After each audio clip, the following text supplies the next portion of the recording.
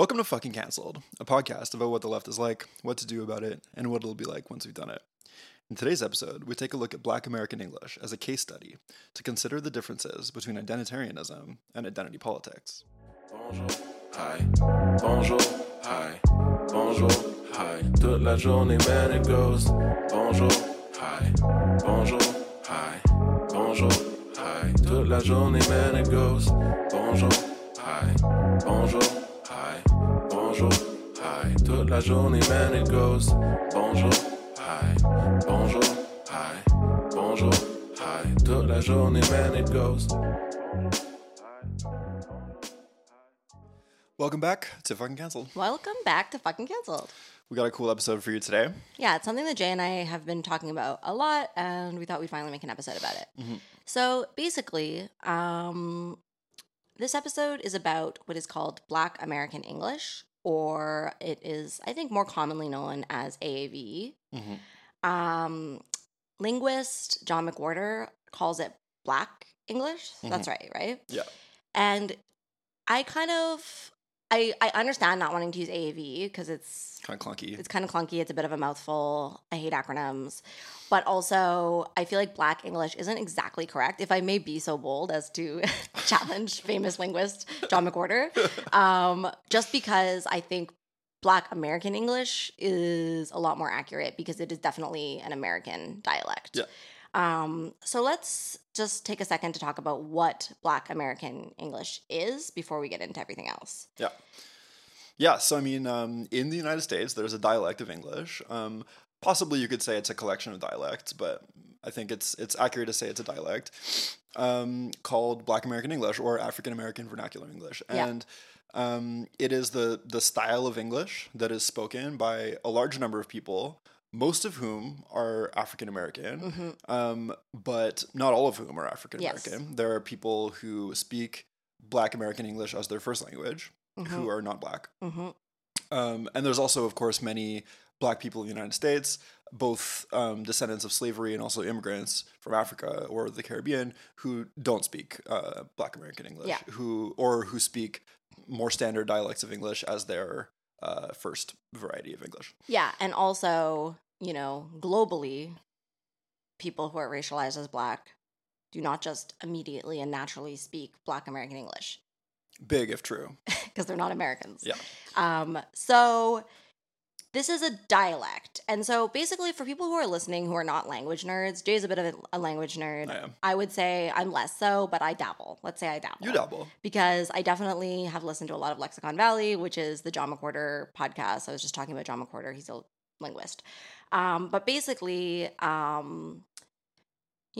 dialect is kind of like when a language branches off, right? And it's still like intelligible for the most part to people who speak the same language but a different dialect.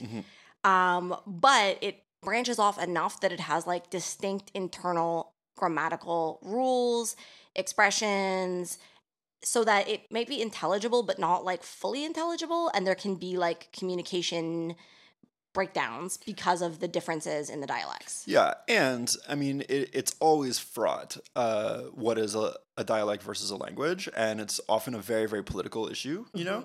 There are countries that are like neighboring countries who speak literally the same language, but will like swear up and down that they speak like completely different languages because they don't like each other. Right. And, there's also like dialects. There are like two countries that have like that just speak different dialects of the same language, but they're really treated as though they're separate, and vice versa. There's like a famous saying that a language is just like a dialect with an army and a navy, which Interesting. in the case of Europe is like often true. But yeah, so the point of all that is just to say that languages constantly split, shift, join together, like change. They're in this constant state of like drift, right? And they evolve, but they don't evolve like species of animals. They evolve more like bacteria who can like share genes with each other, Interesting. But yeah, so you have these kind of like gene pools of language, and so sometimes it can be hard to draw borders around them, and whatever. Yeah, so it's a very political issue. But that being said, it it is often possible to identify, different sort of varieties of a language and give them names. Yeah. And that is definitely something that particularly like kind of like more recently-ish has been applied to Black American English, which for a long time, due to very intense racism directed towards Black Americans, was considered to be just sort of like substandard dialect, substandard like slang, Yes. spoken by people who were too like dim-witted to understand like normal English. Yeah.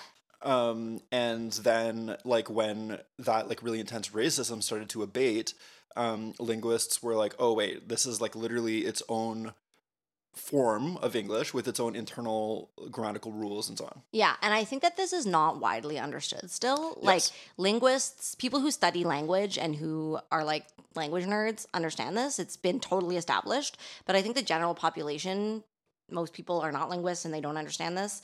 And due to this like history of racism that you're talking about, I think a lot of people, even people who are not in like trying to be racist about it, don't actually understand that it's a dialect. Yeah, and I think that people who are like who consider themselves like anti-racist and think about this but don't really understand how like dialects and languages work often might assume that Black Americans are talking that way to sort of be cool or Right. something, so it's like it's all slang, and like if they're conjugating a verb differently than like a standard English speaker would, it's because they're trying to like stand out or something like that. Yeah. And so for people who aren't language nerds, again, because I just feel like this might be a bit opaque or like hard to understand for people who don't study languages, I really recommend listening to Lexicon Valley in general. It's a great podcast. Yeah. It's really interesting.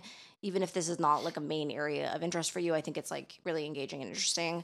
And John McWhorter has episodes on Black American English, so you can like check that out and actually listen to more specifics about what we're talking about here from someone who's actually like a linguist and can talk about it more clearly than we can. Yeah. But basically, like what it means is that like people are literally following different grammatical rules, and grammatical rules are like the things about like conjugating verbs and stuff like this, right? And so there's different like verb tenses in Black American English that do not exist in like the standard American English dialect. Yeah. And so very often like people who devalue Black American English will see it as a sign of ignorance. They will see it as a sign of somebody not being able to speak English correctly, when in fact what is going on is that they don't speak the dialect that they're listening to. Exactly. And so they are actually ignorant in this situation because they are actually hearing a different dialect that they don't understand and couldn't correctly speak. And because it doesn't sound like their own dialect, they're just assuming that the person is speaking their dialect incorrectly.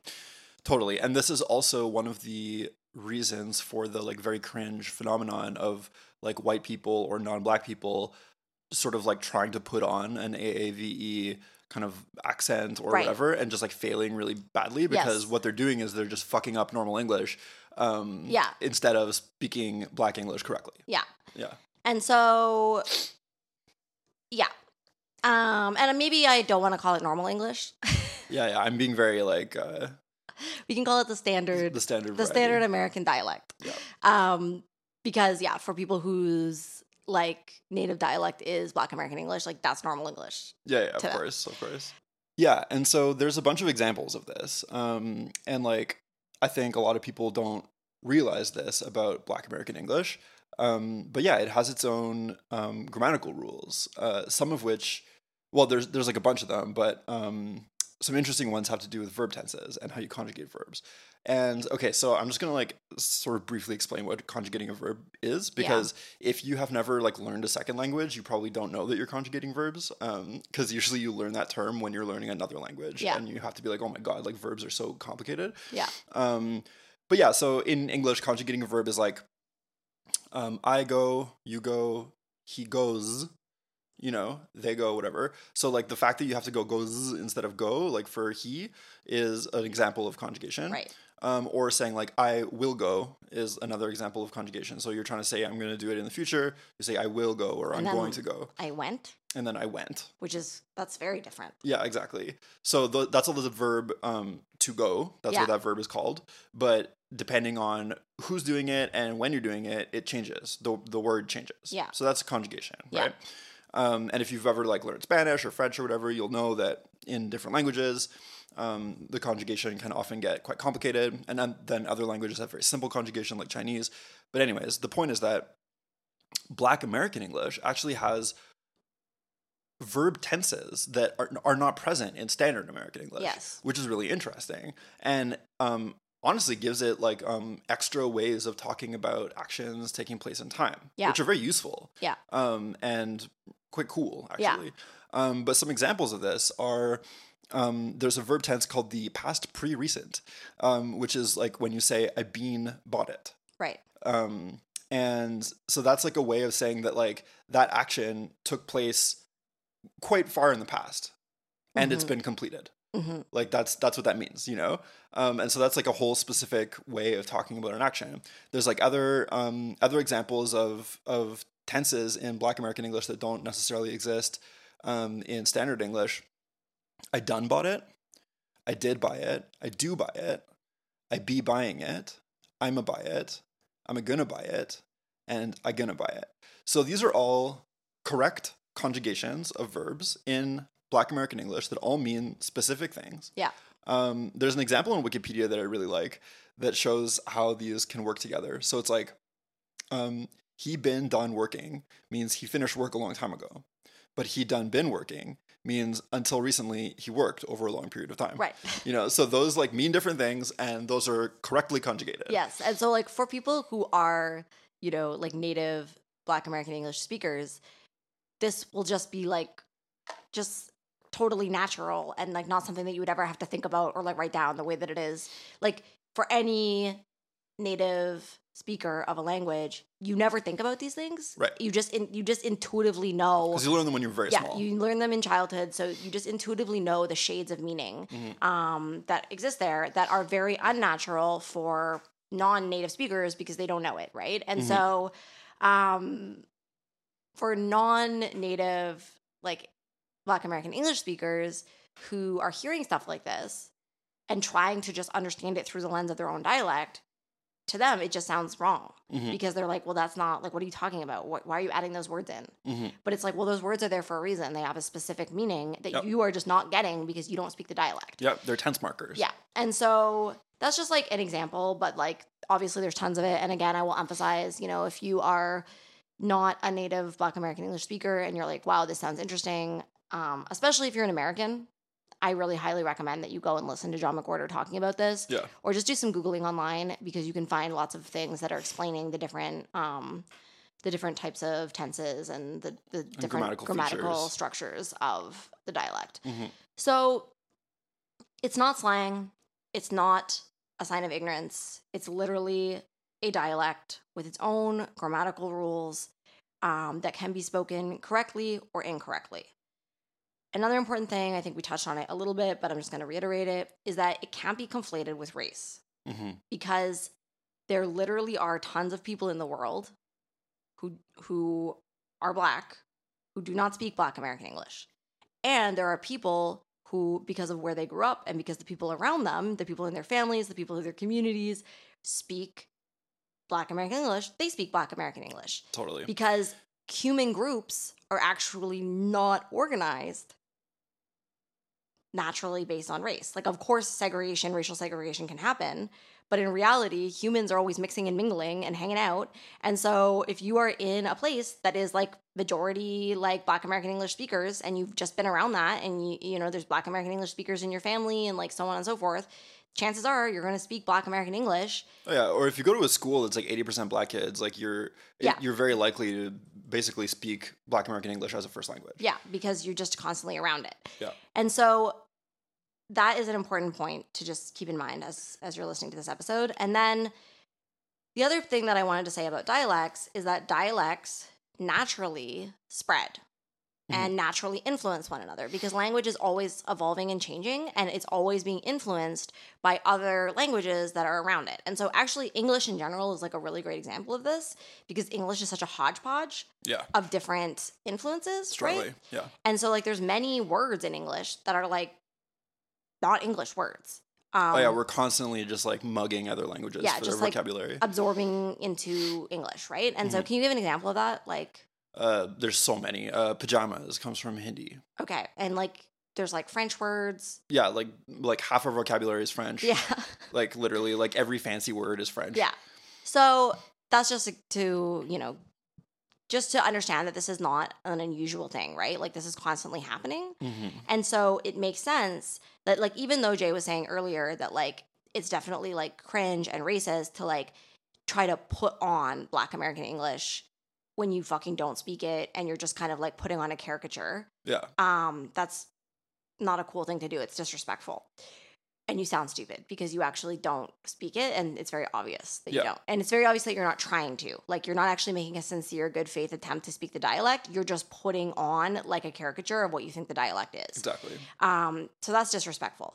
But that's not to say that non-native Black American English speakers will not say anything that comes from Black American English. Because when you are around a dialect, it's going to start influencing your speech.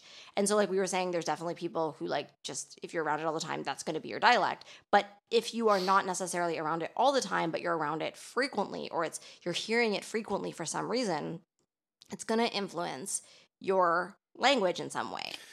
Totally. And I think that because America is like the United States is such a cultural powerhouse, it's like a huge country, very large population, very, very wealthy, and it exports like enormous amounts of its cultural content to the world. There is a very large amount of Black American English that gets also exported to the rest of the world, right? It is very present in American media and culture. Yeah. Because it is an important dialect spoken by an important percentage of the population in the US. And because of that, there are features of Black American English that are very well known to lots of people. Yeah. Right? I think lots of people don't, like most people couldn't sort of like conjugate verbs properly in Black American English.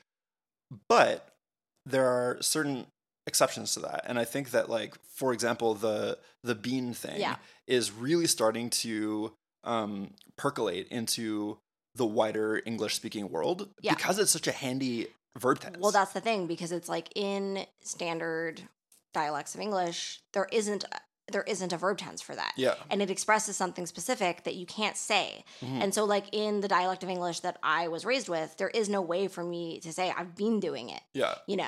But I love to say that because it's like if I was like, we've been talking about cancel culture. Yeah. That's me saying like, this has been going on for some time, guys. Yeah. Like, it's not just like I started talking about this yesterday, you know? Exactly. And so like, that is a way of expressing an idea that like is actually very useful. And like succinct and packs a punch. And so like it makes sense that like people who hear that expression regularly, like in the media, and understand what it means, might just start incorporating it into their language. And there's also like tons of phrases that come out of Black American English that just seep into English speakers' like vocabulary in the same way like that you were talking about pajamas. Like that's not like a grammatical thing, it's a word, but it has spread out because people, I guess, were like, oh, we need a word for this, and that's a word for it, and so it just seeps into the language. And so, in a similar way, like there's all sorts of different expressions that come out of Black American English that people who don't speak Black American English end up speaking.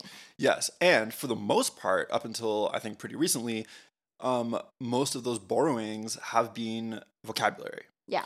Because Black American English has a very strong tendency to generate vocabulary. Right. This is actually a feature of a lot of sort of like subordinate languages or like subordinate dialects, where like there's often this thing where like people who speak them are trying to like kind of like keep ahead of the more dominant dialect. Interesting. Yeah, it is interesting. And it happens like all over the place. But yeah, so like there's a lot of slang that comes out of the US. Yeah. And particularly from that ethnic group. Yeah. And I'm just going to talk about the concept of the ethnic group thing for a second. Okay. Because I think it's interesting. And I wanted to jump in earlier when you were pointing out that this is not a racial language, if there is such a thing, you know?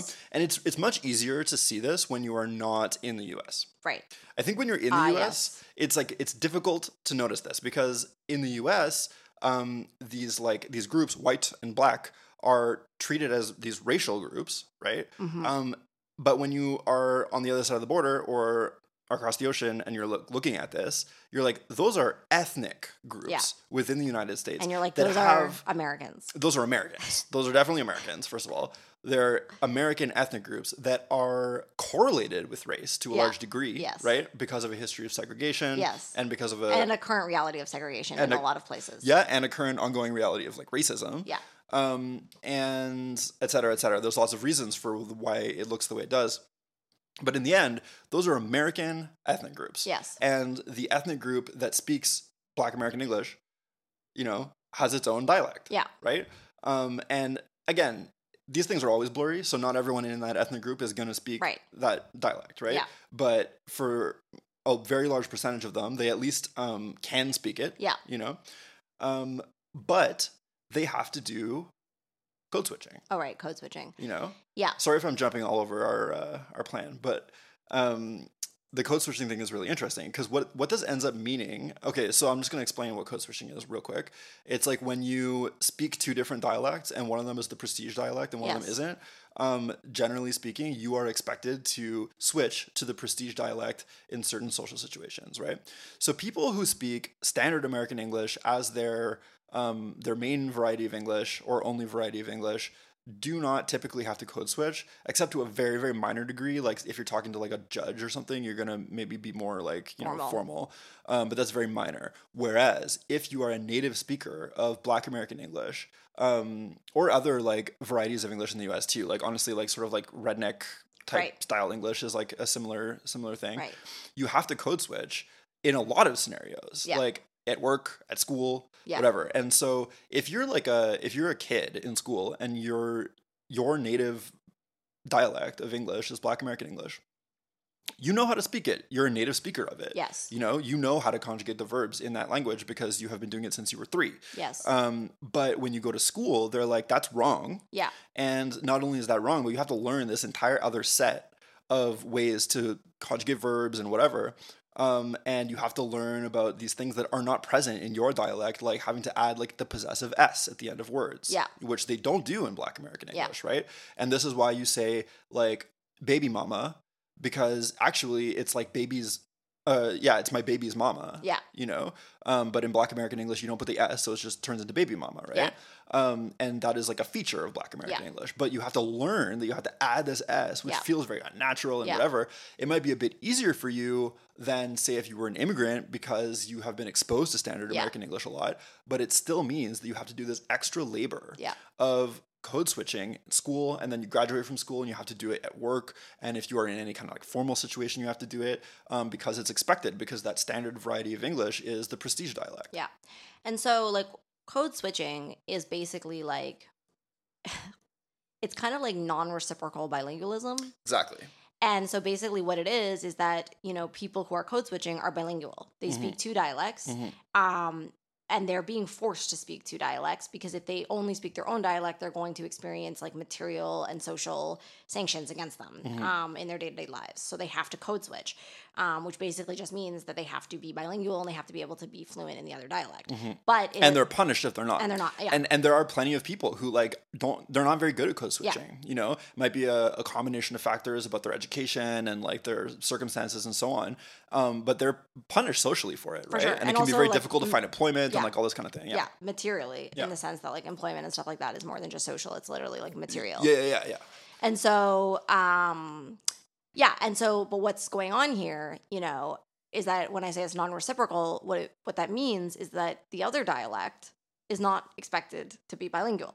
Exactly. And so like the other dialect, the standard American English dialect, gets to continuously think of itself as the correct way of speaking English and expects everybody else to cater to them and to speak English in the way that they speak English, and then can like cast judgment as like, oh, this is a sign of ignorance if the person is speaking in their native dialect. Meanwhile, they themselves are the one who is not bilingual, right? Like the person who's actually ignorant in that situation, more ignorant of the 2, is obviously the one who only speaks 1 dialect and is completely unable to switch dialects or to even necessarily fully comprehend the other dialect. Exactly. Right? And so that is like what's actually going on there with code switching. So basically, we're talking about Black American English, but we are actually talking about this as a case study. And so like what I mean by that is that we are using this to illustrate different ways of thinking about something. Yes. Right? And so Black American English is like a really like interesting topic. And we're going to be talking lots about it in this episode. But we're also inviting listeners to use this case study to consider that like the same issue can be thought about in very different ways, and can have very different understandings, approaches, and then also like solutions that come out of the different ways of thinking about it, right? And so we often on this podcast talk about identitarianism. And if you've never heard us talk about that before, please go back and listen to the episode where we explain what identitarianism is. But we always say that it is distinct from identity politics, right? And that we don't actually have a problem with identity politics. What we have a problem with is identitarianism.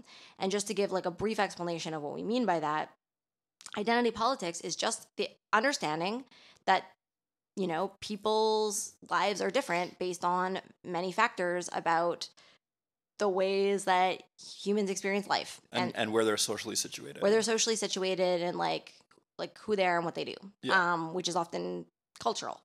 And understanding those differences, making sure to address those differences, making sure to provide protections for people whose cultural differences are being subjugated. Does that make sense there, that word? No, but I know what you mean. Okay, what would you say? Devalued. Devalued. And yeah, like socially and materially punished, basically. And so identitarianism is essentialism. It's the idea that we can reduce everything to these very concrete identities that are never shifting across space and time, that are about some kind of essential quality, right? And if you listen to the recent episode that we did on historical materialism, we kind of unpack our critiques of the concept of race and why we don't think that race is a real concept, it's an invented concept. And so this is a really interesting case study to look at what happens when you look at Black American English as a serious social issue that's going on right now, the devaluation of Black American English. When you look at that from an identitarian perspective versus like an identity politics perspective. Yeah, and also a sort of like, I'm going to say like neoliberal perspective versus like a policy-based perspective that actually assumes that you can kind of do anything about anything, you know? And yeah, it's like, I think that from the like race identitarianism point of view, it has become really popular in like lefty world to basically have this stance about Black American English, which we're subjected to too, even though we're Canadian. Yeah. That like the main thing that everyone has to do is make sure that only Black people as a race, not as an ethnic group, as a race, are sort of quote unquote allowed to use AAVE, and that other people it's very offensive for other people to do it. And this has different degrees. I think that like there's sometimes you'll come across these like really like wacky lists of words that you're not allowed to use, and it's like cool or whatever, you know. And then other times it'll be like we just don't want you to say like on fleek or something. Yeah. And mostly it's like lists of slang. Yeah. Honestly. So that has become like a really popular way of thinking about Black American English as this sort of like racially copyrighted set of vocabulary. Yeah. It is the cultural appropriation argument, right? And so you will have people saying like, if you are non-Black, you should not speak any words or phrases that come out of Black American English because it's cultural appropriation. And this doesn't make sense for like a whole bunch of reasons. One of the reasons is that say you are a Black Canadian who is not actually a member of the Black American ethnic group, Mm-hmm. who actually is not a native Black American English speaker, Mm-hmm. who has as much exposure to Black American English through the media as like any other Canadian. But in this case, using this framework, this person would be allowed to use it and it wouldn't be considered cultural appropriation because they're Black. So Yeah. it's a racial way of thinking about it, Mhm. even though that person is actually not a member of that culture. They are not a member of the group that speaks Black American English. And there has been cases of people who are not Black who are literally from communities that all speak Black American English, and this is their native dialect. That's Mhm. really what they that they're not putting it on. That's how they speak. That's their native dialect. There's a bunch of cities in the U.S. that are like huge majority Black cities. Yeah, right? and so like Black American English is the main dialect, and there's many people in those places that speak Black American English as their native dialect, even though they are not racialized as Black. And so literally there's been cases of like YouTubers and stuff who have been called out and have had like weird cancellation campaigns put against them because they're being accused of cultural appropriation because they are speaking their native dialect, but Yeah. they're not Black. And I think many people listening to us say this assume that the next thing we're going to say is that means that everybody should be allowed to speak AAVE, you know? But this is where we want to step outside of this paradigm of like, should races be allowed to do things, you know? Right. And we want to say, actually, we need to be thinking about this in terms of ethnic groups in a particular country, the United States, and that there is like an ethnic group that speaks Black American English, and it is a subjugated one that has a subjugated dialect. And if we want to think about policy that would reverse that situation, that would decolonize, honestly, that situation. Yeah. What could we come up with? Yeah. Totally. And like we're saying that group is an identity. It's an identity group. Yeah. Based around the fact that they speak a certain variety of English. Yes. There are other factors in that identity too, but like there is an identity group that can be defined as first language speakers of Black American English. Yeah.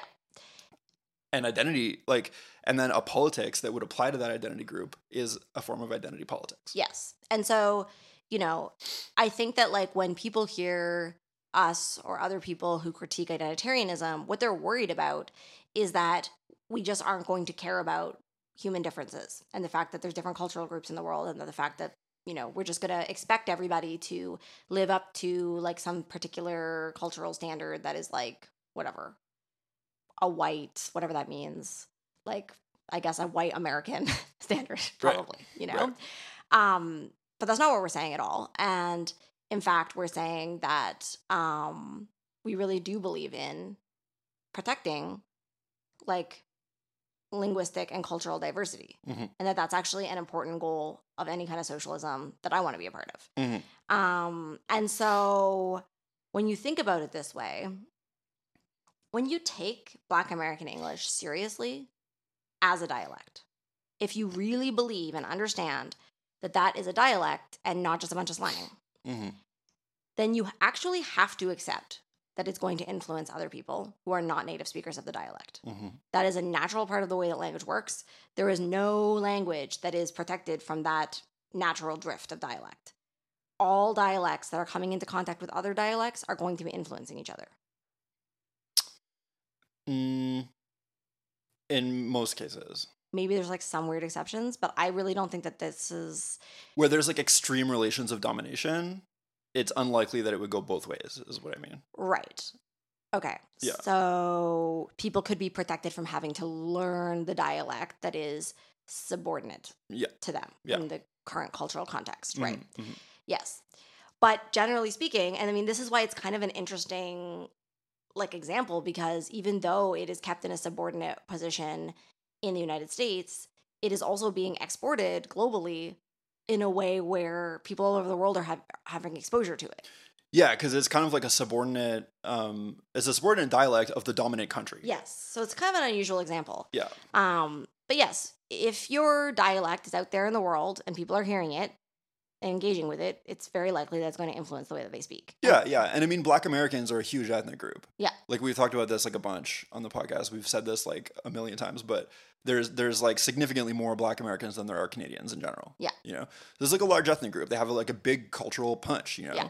They control a large amount of money, globally speaking. You know, there's like, they have like a lot of access to like, being able to have media featuring them exported to the world, you know. Yeah. Not always in like a super like fair way. Like it's all sort of subject to capitalism, and it's very, you know, largely controlled by like wealthy white people. But anyways. Yeah. So what we are suggesting is that instead of taking an identitarian approach where we're just going to get people to like weirdly be hypervigilant about their language, and, you know, if you're not Black, you shouldn't say these words, because that framing does literally absolutely nothing for the position that Native, Black American, and English speakers are in, right? Mm-hmm. All it does is create a weird situation in which like Canadian like Black people are allowed to say that, even though they're not from there, which I'm not saying they shouldn't be allowed to say it, right? That's fine. Yeah. Hopefully you're saying it correctly. But, you know, English people being like, yeah, that's on point. Whoops, sorry, is not doing anything for Native, Black American, English speakers, and the fact that they are being discriminated against for their language. And so what we would like to suggest is that instead of this, we should take a materialist approach that actually values like pluralist societies that include multiple linguistic groups, and actually suggest that languages should be protected. Yeah, and I'm just like, I don't know, man. I'm like, if you like Americans want to have your like racial reckoning, I'm like, go for it, man. You have to reckon with the fact that there's like a giant ethnic group in your fucking country that speaks like a different fucking dialect of English. And what does that mean? So like in any like normal fucking country that was trying to sort of like reverse like historical discrimination, what you would do is you would make that dialect a fucking national language. You know, you would give it all sorts of legal protections. You would make sure that it is uplifted in various formal ways. Yes. Right. And that is exactly what we are proposing. And I mean, we're not American. We're also not Black Americans, but we're just like trying to like get people to think about this. And again, it's like as a case study, because this kind of thing it's all over the place, you know? But we're like, yeah, what happens when you look at this from a policy perspective and you stop looking at it from this sort of like timid, like limp identitarian. Yeah. Can I just say one thing that's kind of like a tangent, but is related? Tell me. So I think part of what is so confusing about all of this is that in the United States, and you mentioned this a bit, but in the United States, these cultural groupings, these ethnic groupings, are so clearly defined along racial lines due to this very intense like history and legacy of racism and segregation, that it is very easy for Americans to literally conflate the two. Yes. To not be able to see the difference between a racial group and an ethnic group, right? Yeah.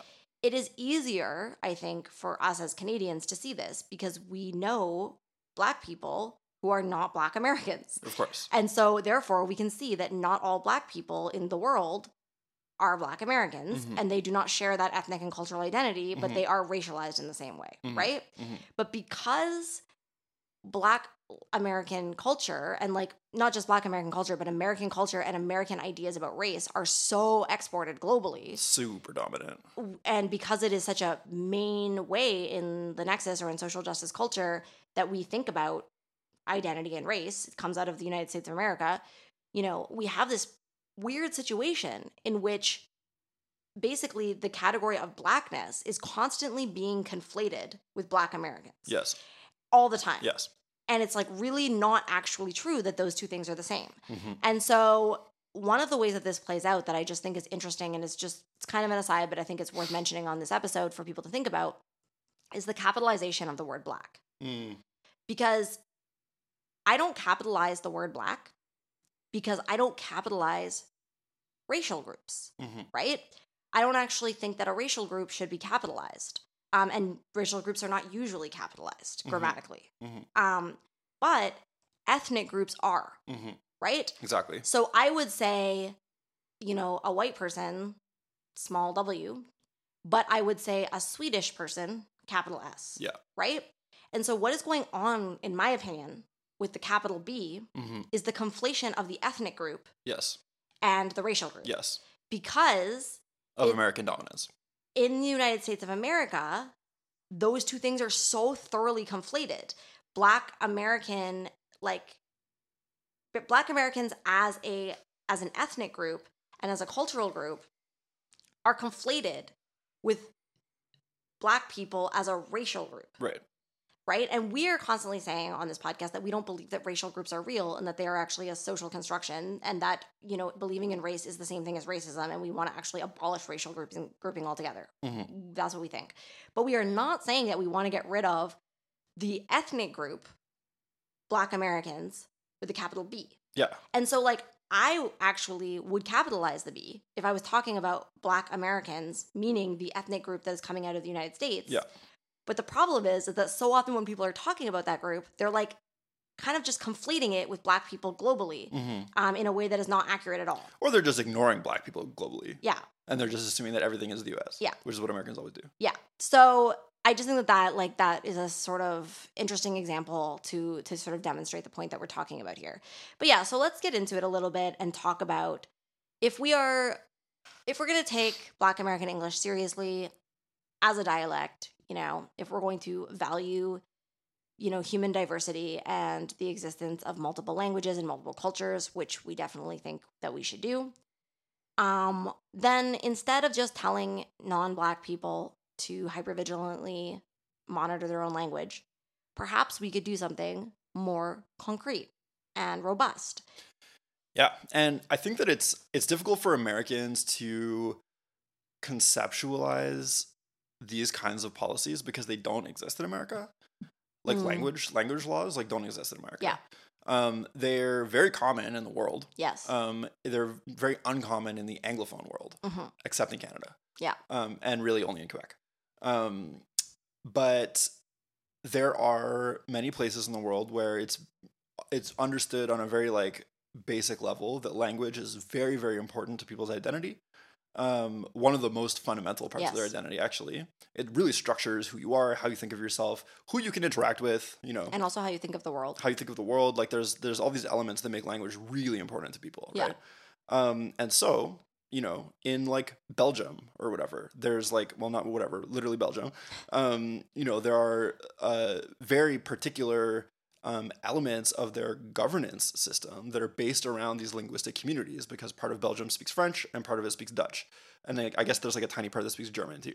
But they have they have political parties that are based on the languages, and they have sort of seats that are set aside for different linguistic communities and all this kind of shit, because it's understood that is how you make a country work that has multiple different linguistic groups in it, and so in the United States, in theory, if people wanted to, it would be possible to have linguistic protections for speakers of African American English, Black American English, that validate it, protect the people who speak it, formalize it, and treat it seriously, as a serious dialect, not as this sort of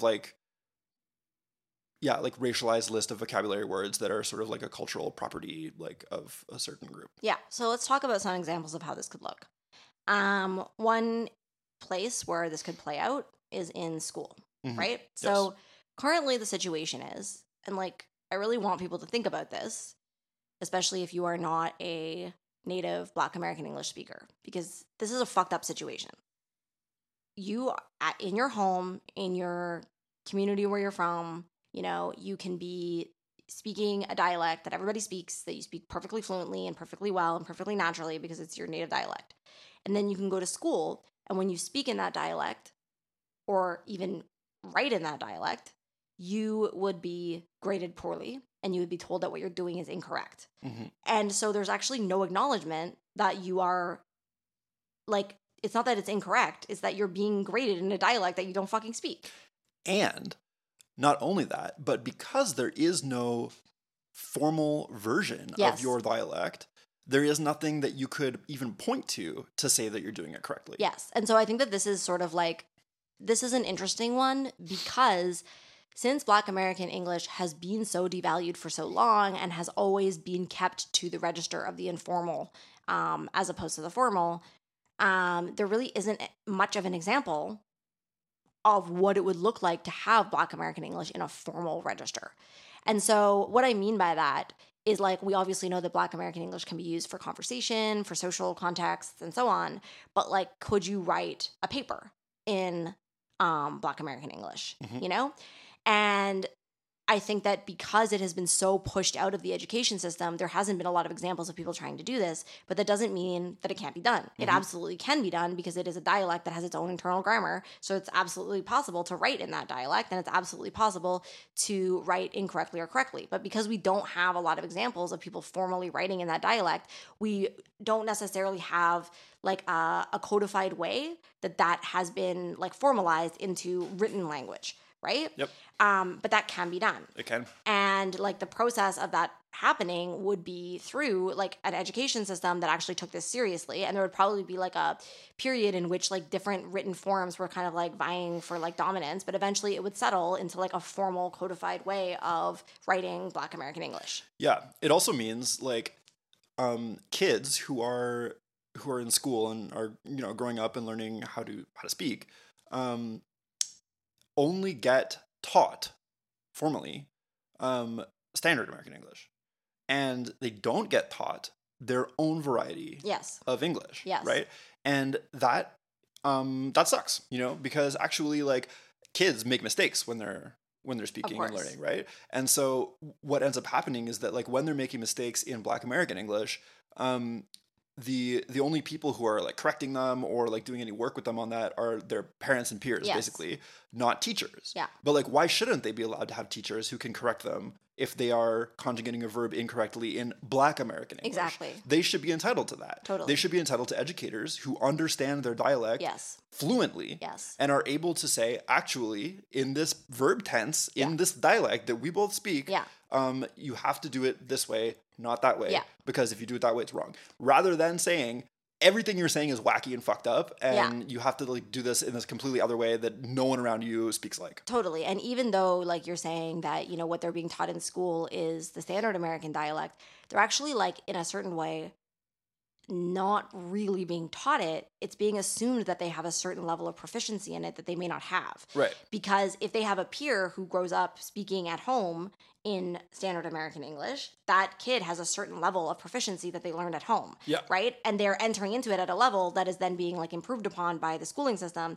But immediately it puts kids who speak Black American English at a disadvantage because they don't have the fucking basic proficiency in it because they don't speak it at home. And so when like I think that both what you're saying is true, that like they should have teachers who speak Black American English and who can, you know, help them in their own dialect to improve.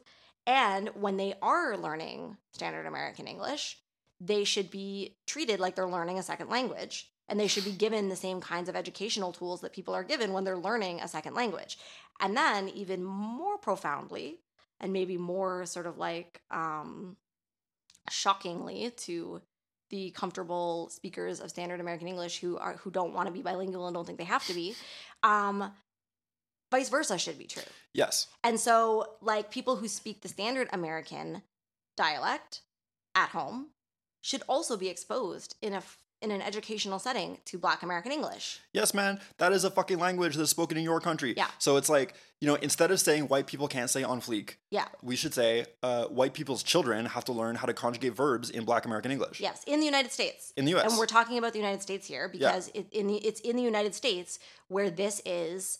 Canadians shouldn't have to learn it. Like, I mean, we could if we're interested, if we're language nerds. You know? But I mean, it shouldn't be like a subject in school. Yeah, because we're not Americans. Yeah. But in the United States, which is basically a bilingual or like actually more like trilingual country. Yeah. You also have to do this with Spanish. Sorry. Yeah, sorry. But I mean, sorry, not sorry, but it's also very enriching for you. So it's good. Yeah.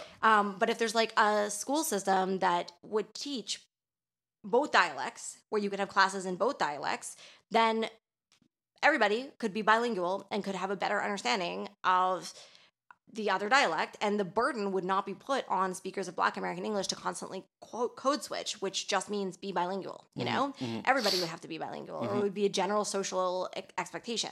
And then the other piece of this, you know, beyond just like learning languages, is that if you are, like, if you're not a Black American English speaker and you're listening to this, like, just imagine that you had to go to school and write your history paper in Black American English, conjugated correctly, right?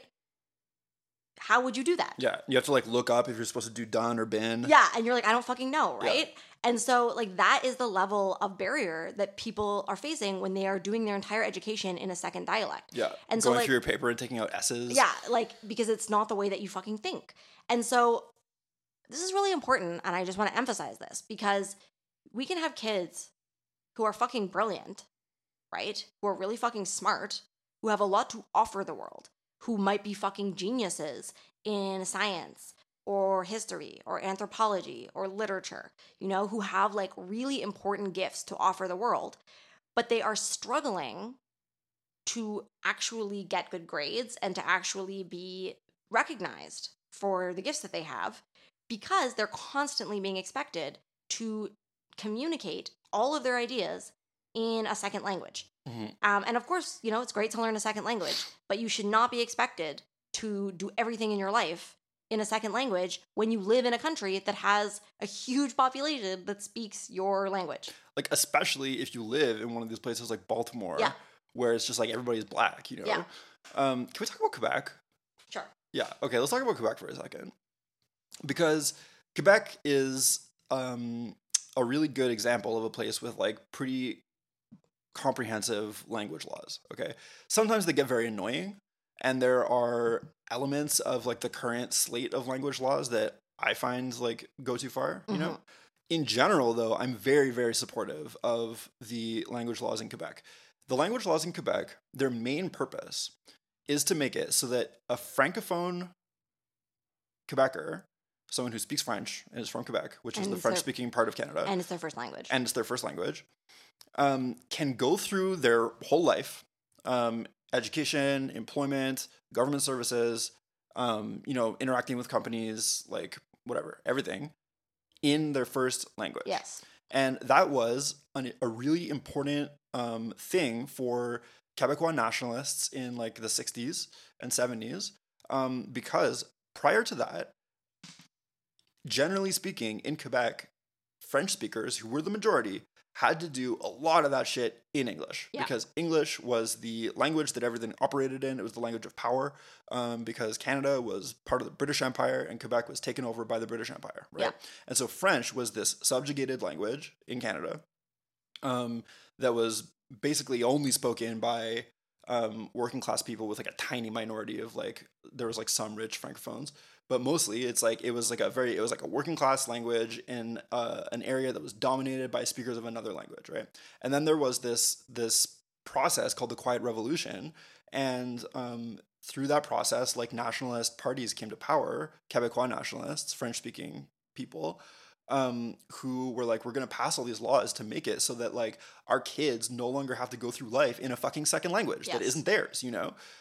In the place where they live, where they're from, like the cities that they grew up in, like they shouldn't have to do everything in another language. And so the upshot of that is that now, if you go to an English-speaking university in Quebec, you are legally entitled to hand in your papers in French. Yeah. You can do that if you want. And the university has to find somebody who speaks French well enough to grade your paper and who understands the topic well enough to grade your paper, to grade your fucking paper for you. Yeah. They have to do it. And they do it. And so there's people, like a lot of people actually, who go to school at McGill or Concordia, but they hand in all their papers in French. Yeah. Because French is their first language. Yeah. They write better in French. And there's absolutely no fucking reason why this could not be the case in the United States with Black American English. Yeah. So like if you are in one of these places, I mean, it could be fucking federal, but I think it should be federal. But if it wasn't, you could say that if you're in one of these places, one of these states with like a super high Black population, or a city that's like majority Black or whatever, you could have like a program where, all these universities have to accept papers that have Black American English grammar. Yeah, because it's not fair, because it's like, you know, learning a second language is hard and people have different levels of capacity for that, you know? And so a person can be really fucking smart. Like, I obviously, living in Quebec, I know tons of bilingual people and they're always like, oh, I'm smarter in my first language, you know? Yeah. Like, people just sound smarter in their first language because it's so much more natural to them. And Yeah, you can be totally. you can be like totally fluent in a second language and still not be like as good as your first language. You're just going to feel better in your first language. You're going to be smarter in your first language. So it's really not fair to make people do everything in their life, you know, that is formal or professional, you know, in a second language. It's obviously going to erode their capacities. And then it's going to do other things. Like, it's going to affect people's self-esteem, their self-worth, because they're constantly being treated like they're not smart and like they're not capable when they actually are, you know? Totally. So it's really fucking important. And I think that there's a lot of like really cool potential that could come out of that, because currently it's like the United States is like in fucking denial about the reality that there's another dialect of English there. Yeah, with like 40 million speakers. Yeah, and that, you know, it's like, or more even. Yeah, it's like currently like repressing that dialect and not letting it naturally flourish. And if you actually like protected that dialect and you let it flourish, you know, the kinds of like ideas, writing, you know, politics, science, everything that could come out of that would be incredible, you know? Totally. And students who just struggle with a second language would not be punished for that, and they would still be able to fucking excel in whatever they excel in their first language. So, And people get so fucking mad about language laws in Quebec, man, but like, honestly, like, whatever. Yeah, like I said, there's certain ones that are like really annoying, especially right now. They like pass some that are like really dumb, but like in general, it's like, you know, imagine if in the United States you have to go to court because you're arrested, you have to go to court, right? And you're trying to like explain something, the lawyer's asking you questions, and you like look around you and you're like, I don't think any of these fucking people speak the dialect that I speak, you know? And so you're trying to code switch and you're like trying to like sound like formal and stuff, but like you can tell that it's not coming off really well, and like whatever, people are looking at you like, you know, and like, what if you had a legally entitled right to speak in your dialect and have a fucking interpreter, you know? Like, not to say that you're like too dumb to understand like standard English, you know, but it's more that like you want a jury, you want to make sure that a jury is understanding everything you're saying accurately. Yeah. Accurately, you know, that they understand the way you conjugated that verb. 100%. That you've been doing it, not that you had done it, you know what I mean? Yeah, no, it's very important. It is very important, man. And like, you know, maybe there's like slang terms that you're using because those are that's the regular way that you would refer to something, you know? Yeah. And like people might not even understand what you're talking about, etc. Yeah, like, okay, so yeah, we were like, so let's talk about this, about the law, because this is another area in which language protection is really important. So yeah, as Jay is saying, like, you know, if you're in a legal context, this is a context in which the consequences of your speech being understood could be of incredible importance. It could literally have the outcome of whether or not you spend a great deal of time in jail, you know? It's very, very fucking important that people understand what you're saying in a courtroom. There's also the issue that because Black American English is so devalued, people through racism assume that speaking Black American English is a sign of being uneducated or like other racist stereotypes, you know? Yeah. And so if a jury is listening to a speaker who is speaking Black American English and they have all of these racist associations with that and they don't take it seriously as just a different dialect, then they are actually more likely to see this person as guilty without actually listening to what they're saying, right? Which is, I think, of a major importance in the United States where there's so much racist policing going on, right? Yeah. And so, you know, you should definitely have the right to a lawyer that speaks your dialect fluently, preferably a lawyer who that's their first. There should be fucking like subsidized programs in law school to create an influx of lawyers whose first language is Black American English. There should literally be subsidized programs in which Black American English speakers who are interested in going into law have like extra subsidies and extra encouragement to do that, because there is a shortage of fucking lawyers who speak Black American English, and it should be a right, a absolutely like irrevocable right to have a lawyer who speaks your dialect. And so... And have the law translated into Black American English if necessary. Yes, totally. You know? And so, yeah, you should be able to have a jury. Like, if a jury is made up of your peers, but none of your so-called peers speak your dialect, are those your peers? Yeah. And like, at the very least, you should have a translator that can very clearly explain the nuances of your speech if there's members of the jury who don't speak your dialect, right? So these types of legal protections are very, very fucking important. Another area where I think that this, like, plays out majorly in the United States is in job protection. So basically, you know, another area where code switching happens is in employment, right? So people feel like they can't speak their dialect at work or in a job interview because they're either going to get, you know, not hired or they're going to get fired for speaking, like, unprofessionally at work. They're not speaking unprofessionally, they're speaking a different dialect. A dialect, you know, which many of their coworkers probably speak and many of the customers coming into the store probably speak. But for some reason, they're just being expected to speak this other dialect, right? Whereas, you know, like in Quebec, in most contexts, you have the legally protected right to work in French. Yeah, totally. And you should. And so, you know, there should be laws passed in which it is not legal to fire someone or refuse to employ someone based on this, and that people are completely allowed, they can't be reprimanded at work for speaking in Black American English. Yeah. And if they do, like, the employer should get in trouble. Yeah. And there's, like, a whole process under which you can report your employer for discriminating against you and not allowing you to speak your dialect at work. Yeah, and then another is just, and Jay talked about this a bit in the French context in Quebec, but public services. So all public services, I mean, I guess the United States doesn't have a lot of public services, unfortunately. But all public services, you know, from going to the library to, I mean, you know, healthcare should obviously be a public service, but going to the hospital, to, I don't know. Like the DMV, like... What's a DMV? Where you get your license in the U.S. Okay, so it's like where you get your driver's license.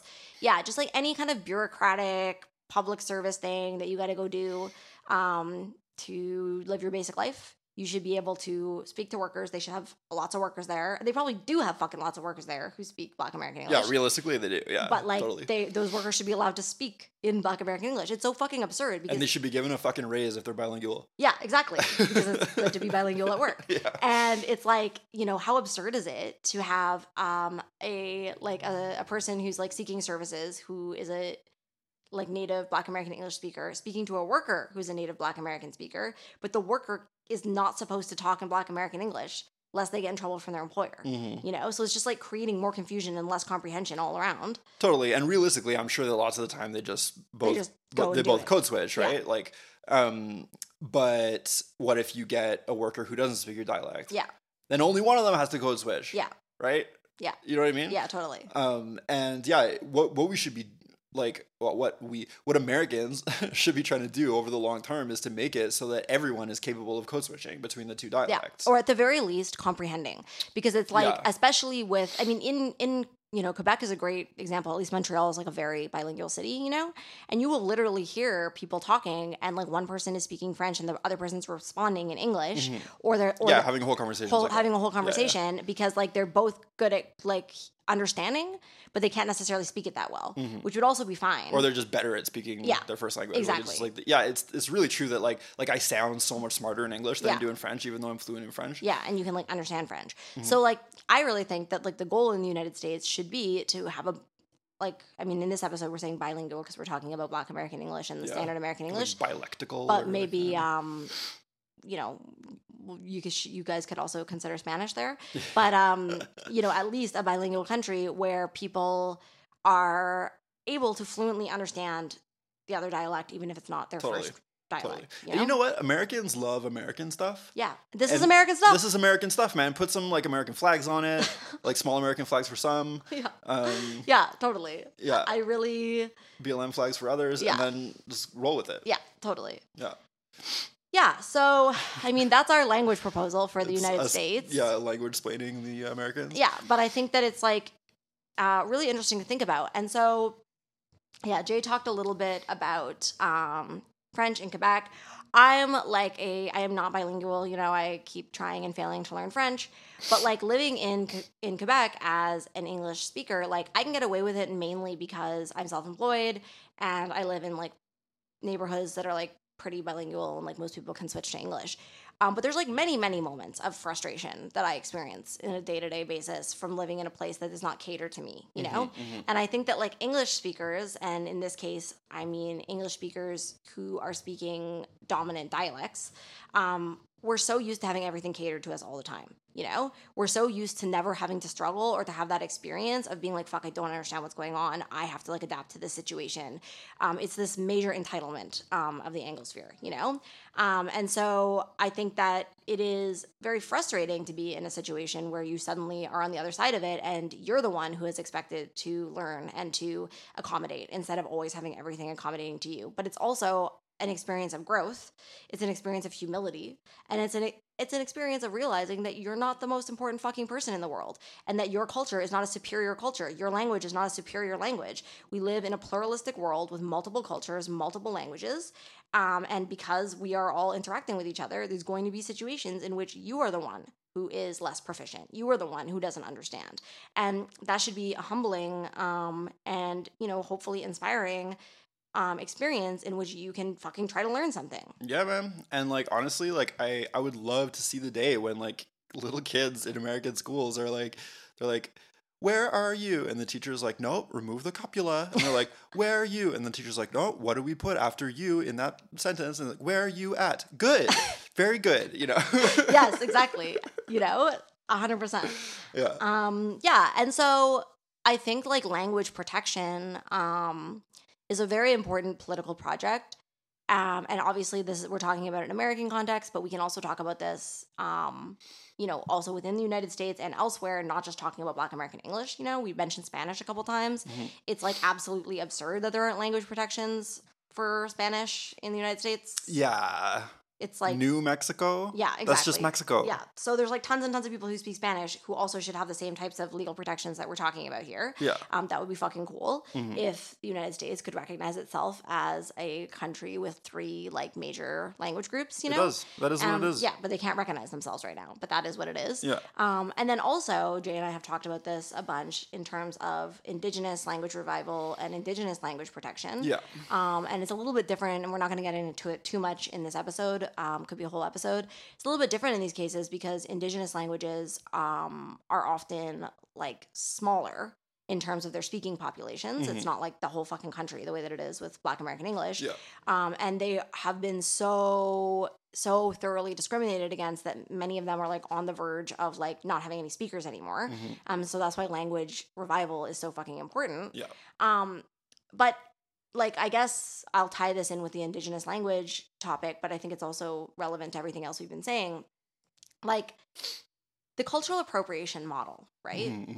It does this thing where it acts as if like language belongs to this certain group, and that if you learn it, you're like taking something. You're taking something. Yeah. Guess what, guys? Language is for communicating. In order to communicate, both people have to speak the language, right? And nobody wants to just communicate with the in-group. Like, the point of language is to speak to people, right? And so if you speak English, like a standard dialect of English, you get to live your life with like the fucking language that got randomly selected through history to be the language that you can pretty much go throughout the world and just speak. And like in a lot of cases, you're going to be okay, right? Yeah.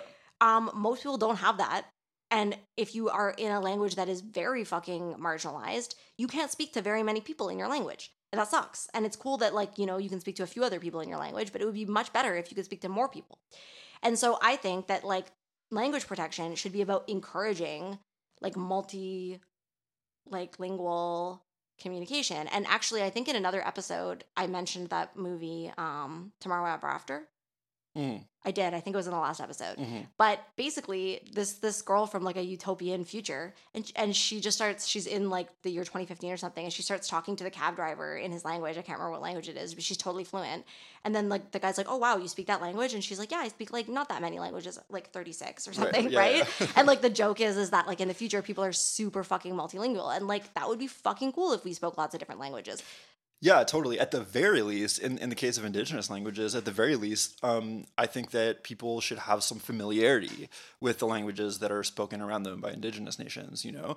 And like, it's honestly like very difficult to learn a whole new language, especially as an adult. And also it's hard to grasp onto a language that you learn as a kid if there's not very many people to speak it with. Yeah. But that being said, like I think that there's like two main goals that would be really cool with indigenous languages. Like one is to just inculcate some familiarity in the mainstream population, you know, so that people can recognize some words in that language, can like pronounce them properly, which is like really funny when people like do land acknowledgements and then totally butcher the exactly. name. But being able to know like you know how the consonants are supposed to sound in that language and so on. New Zealand is like a pretty good example of this. A lot of non-Maori New Zealanders like know a pretty big list of Maori words and like use them in everyday conversation and stuff. And whatever, I'm sure there's plenty of more work to be done there, but New Zealand seems to be on the cutting edge of sort of like taking like a settler colony, taking an indigenous language and sort of like elevating it to a real like equal language in society, you know? And in a North American context, that would be like quite difficult because there are like hundreds of these languages and the populations are very small in most cases. But that doesn't mean that, especially in the areas like surrounding that nation, that it couldn't be like much more widespread to understand like elements of that language. And this is the second element. I believe that it should be made a unalienable right to receive government services in your first language if you are or like, you know, whatever, in your indigenous language. If it is an indigenous language that is spoken by like a reasonable number of people, you should be able to receive services in that language. And if that's expensive and difficult and whatever, I don't fucking care. It's literally like the least that the state can do to provide services in that language, or at least try, right? And it's like, just like in Quebec, you know, actually like throughout Canada, federally, you can always, in theory, you can always receive services in French or English, federal services. It's like a guaranteed right, you know? But I'm like, why can't you receive them in fucking Inuktitut? Totally. Like, you absolutely should be able to, totally. You know? And like, not only would that provide like a degree of like dignity to people that is like really lacking when you have to do everything in your second or third language in your own fucking country that you're like literally from and all of your ancestors are from, you know?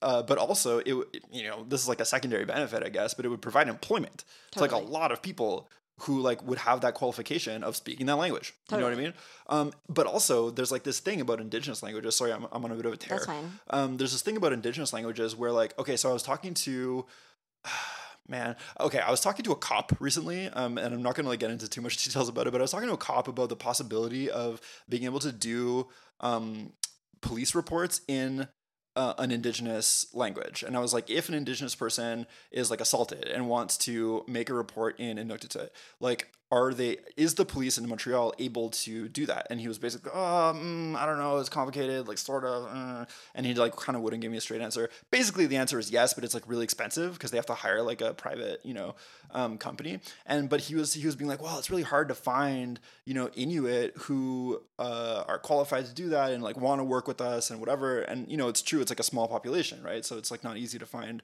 Inuit who necessarily would want to do that job or are available to do it, whatever. But I was like, the thing that everyone seems to fucking miss is that you don't have to be Inuit to speak Inuktitut, right? Like, people other than people within that small, tiny, like, ethnic group are able to learn languages. It's very hard. It's very difficult to learn it to a natural level, but people do it all the time, you know? And especially, like, if you're in university or something doing it, like, you definitely can do it. Like, you just have to take, like, intensive language courses, you know? And I was like, why don't, like... You know, so I was thinking about this policy that exists in lots of places. Like, for example, in Quebec, they'll do this thing where, like, if you're training in like a medical profession, oftentimes they'll be like, we'll pay you for your internships that you do during your training, but you get the money after you work in Quebec in French for 2 years or something like that, you know? So it's kind of like, you don't have to do it, like, but you'd be like leaving a bunch of money on the table, right? And I think that we could do similar things where we're like, if you learn Inuktitut in university, like, we'll pay for your whole fucking thing, Totally. and we'll give you a big bonus or whatever if you promise to work for, you know, the court system translating for Inuktitut speakers or whatever for 2 years. You know? And like, you could create a pool of people who speak these indigenous languages fluently, and thereby like create a scenario where indigenous people can access services in their own fucking country in their own fucking language. Yeah. So that's the end of my rant. Yeah. And I think that, like, you know, this completely it flies in the face of the cultural appropriation argument, right? Because the cultural appropriation argument is always trying to, like, basically restrict access to things like language, because it belongs to the group who speaks it, like, indigenously or whatever, you know? But that's not how language works. And there was actually like a fucking thing that happened on the internet a while back where people started to try to say that learning ASL, if you're not deaf, is cultural appropriation. Oh my fucking God, and deaf people were like, can you please shut the fuck up? Please. Because they were like, oh my God, you know, because like deaf people are in this situation where they're like a minority language, and the vast majority of people who are not deaf do not speak ASL or any other sign language, you know? And so people who are deaf are in this position where they literally can't communicate with the vast majority of people around them in language, and it fucking sucks. Like, they can do like some written stuff, like they might speak a second language like in a written way, but that's not their first language. They communicate better in ASL, and they don't want to just write on a napkin. They'd love to be able to talk to you, you know?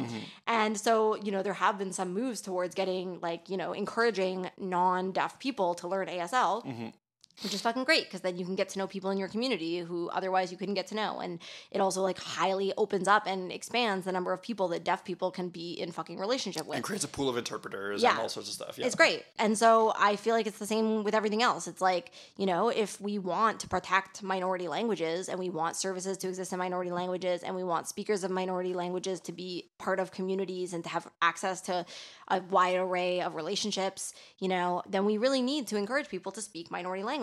And that should be encouraged, not discouraged, and not socially punished. Yeah, and like maybe it should be enforced. Yeah. You know? Yeah. And it's like, like, I don't know, I guess we're going to end with this, but it's kind of like the difference between like scolding versus policy, you know? And like, we're so stuck in this world where we're just like, we are never going to be able to take any sort of power. So we're just going to ignore policy completely and just focus on scolding people. Yeah. And so like our entire focus around this type of thing is usually just being like, you can't say this, you can't say that. Instead of being like, what could we do like policy wise to really reverse this situation of like having like an entire ethnic group in one of the most powerful countries in the world be like totally subordinated like that, you know?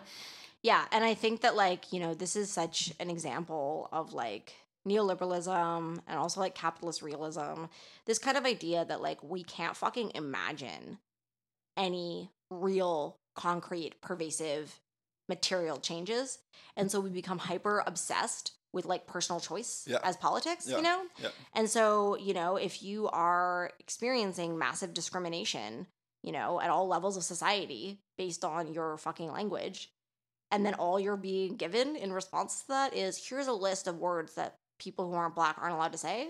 I'm like, what the fuck does that do for people? Dude, it does nothing. No. It does nothing. And in fact, it kind of has the opposite effect of what we want, because it makes people who are not like Black American English speakers act weirder and be more anxious about learning something that they should learn. It's also just being like, hey, we're not going to give you anything material, but you can have this like scrap, which is just that like you get to scold people, and they may or may not have to listen to you. You know what I mean? Exactly. It's just like, what the fuck, man? It's like, that's not anything. Yeah. Like, we need to be like thinking much bigger than nonsense like this. And I think like, I just want to say a little about the cultural appropriation thing, because I mean, where it comes out of is this fear that people are just going to like take something from a culture and then leave the native people of that culture behind, right? And that's a very legitimate fear. And there's like examples of that happening, of people just sort of taking something and running away with it, right? And we're definitely not advocating for that. But what we are advocating for is like pluralist societies of mutual respect, in which cultural competency is like rewarded, you know? And I think that it is, you know, when we were in the United States doing the tour, because once again, we are not fucking Americans, and the United States is a different cultural context for us, you know? And when we were on tour, like, we were really struck by the amount of segregation, racial segregation in the United States. It's weird. Like, I'm from Toronto, and Toronto is, like, a really fucking multicultural city. It is not a racially segregated city, you know? And, like, I, you know, was noticing that Americans were just talking about racial segregation as kind of like a given. And there was, like, an assumption that it's kind of like that elsewhere, too. And it's not like that everywhere. Yeah. It doesn't have to be that way. Yeah. And, you know, there's, like, I could see the people really grappling, white people really grappling with the fact that they do not like the fact that their cities and their communities are so racially segregated, but, like, not really knowing what to do about it, you know? And one of the answers that is sort of given by social justice culture is, you know, you should feel really bad about it. Yeah. You should feel really, really guilty. And then you should just sort of sit there in your guilt and shame, and that's somehow going to do something. It's not going to fucking do anything. But do you know what might help with changing the circumstance of segregation? Bilingualism. Yeah, dude. Because if you take culture seriously, like if you take multiculturalism in the true sense of the word seriously, and you recognize that you live, it's like a racial divide, but it's also a fucking cultural divide. You don't fucking speak their language. If you don't speak somebody's language and you treat their language as, like, subordinate to your own, maybe they're not going to want to hang out with you. I don't know. Yeah, and maybe you, like, will not understand a lot of things about them. You know what I mean? That are, it's so annoying. And yeah, people were just sort of being like, oh yes, well this it's very, like, white here and it's very segregated, and, like, where are all the Latinx people? And I'm like, do you fucking speak Spanish? Yeah. Like, I don't know, maybe like, you that should. Would maybe help. Yeah. Maybe that would help. Yeah. Totally. Yeah. So yeah, so this was just a little dive into the topic of Black American English, but I hope that it was, like, an illustrative example of how, you know, we can take up issues of identity from a materialist, like, pluralistic, and, like, policy oriented. Yeah, policy oriented and like perspective, and also that we really should be valuing cultural difference, linguistic difference. It enriches us all. I think it's also pushing back against pessimism. Yeah. And, like, we talk about Afro-pessimism a couple times on this podcast, but it's like there's a sort of, like, blank pessimism, like, that has been, like, really, like, prevalent in the past, like, little while on the left, I think, which is just this idea that things, like, can't really get better in terms of like, ways in which people experience oppression or are subordinated in various ways, you know, and that we just kind of have to accept it and then, like, scold people and make them feel bad, and like that's the kind of the entire goal of politics. But it's like, no, actually, like, I think decolonization is an amazing idea. I just don't think that it can be accomplished by sort of, like, being mad at people on the internet. You know, I think it's going to take a bunch of policy or feeling really bad. Yeah, and I also think that, like, you know, what we're saying about all this stuff, like, maybe it seems really out of reach, like, people, because I think we're so used to believing that, like, it's not possible, you know, because we haven't seen a lot of, like, really major changes. Like, things have sucked for a long time, right? And so people are kind of like, is that even possible? Like, could we have these types of protections? Like, but the thing is that I'm like, look, there's a huge population that this is their first language, you know, and then there's probably lots of other people who would be in solidarity with that cause, you know, and I think that if that was, like, a political demand, like, honestly, everybody rallied around the political demand of abolish the police when there was no clear, like, idea of how that would work, you know? And so because it was such a sort of far-fetched, like, rhetorical demand without much backing in terms of, like, what that would actually look like, it's like, okay, what are you planning on doing with that?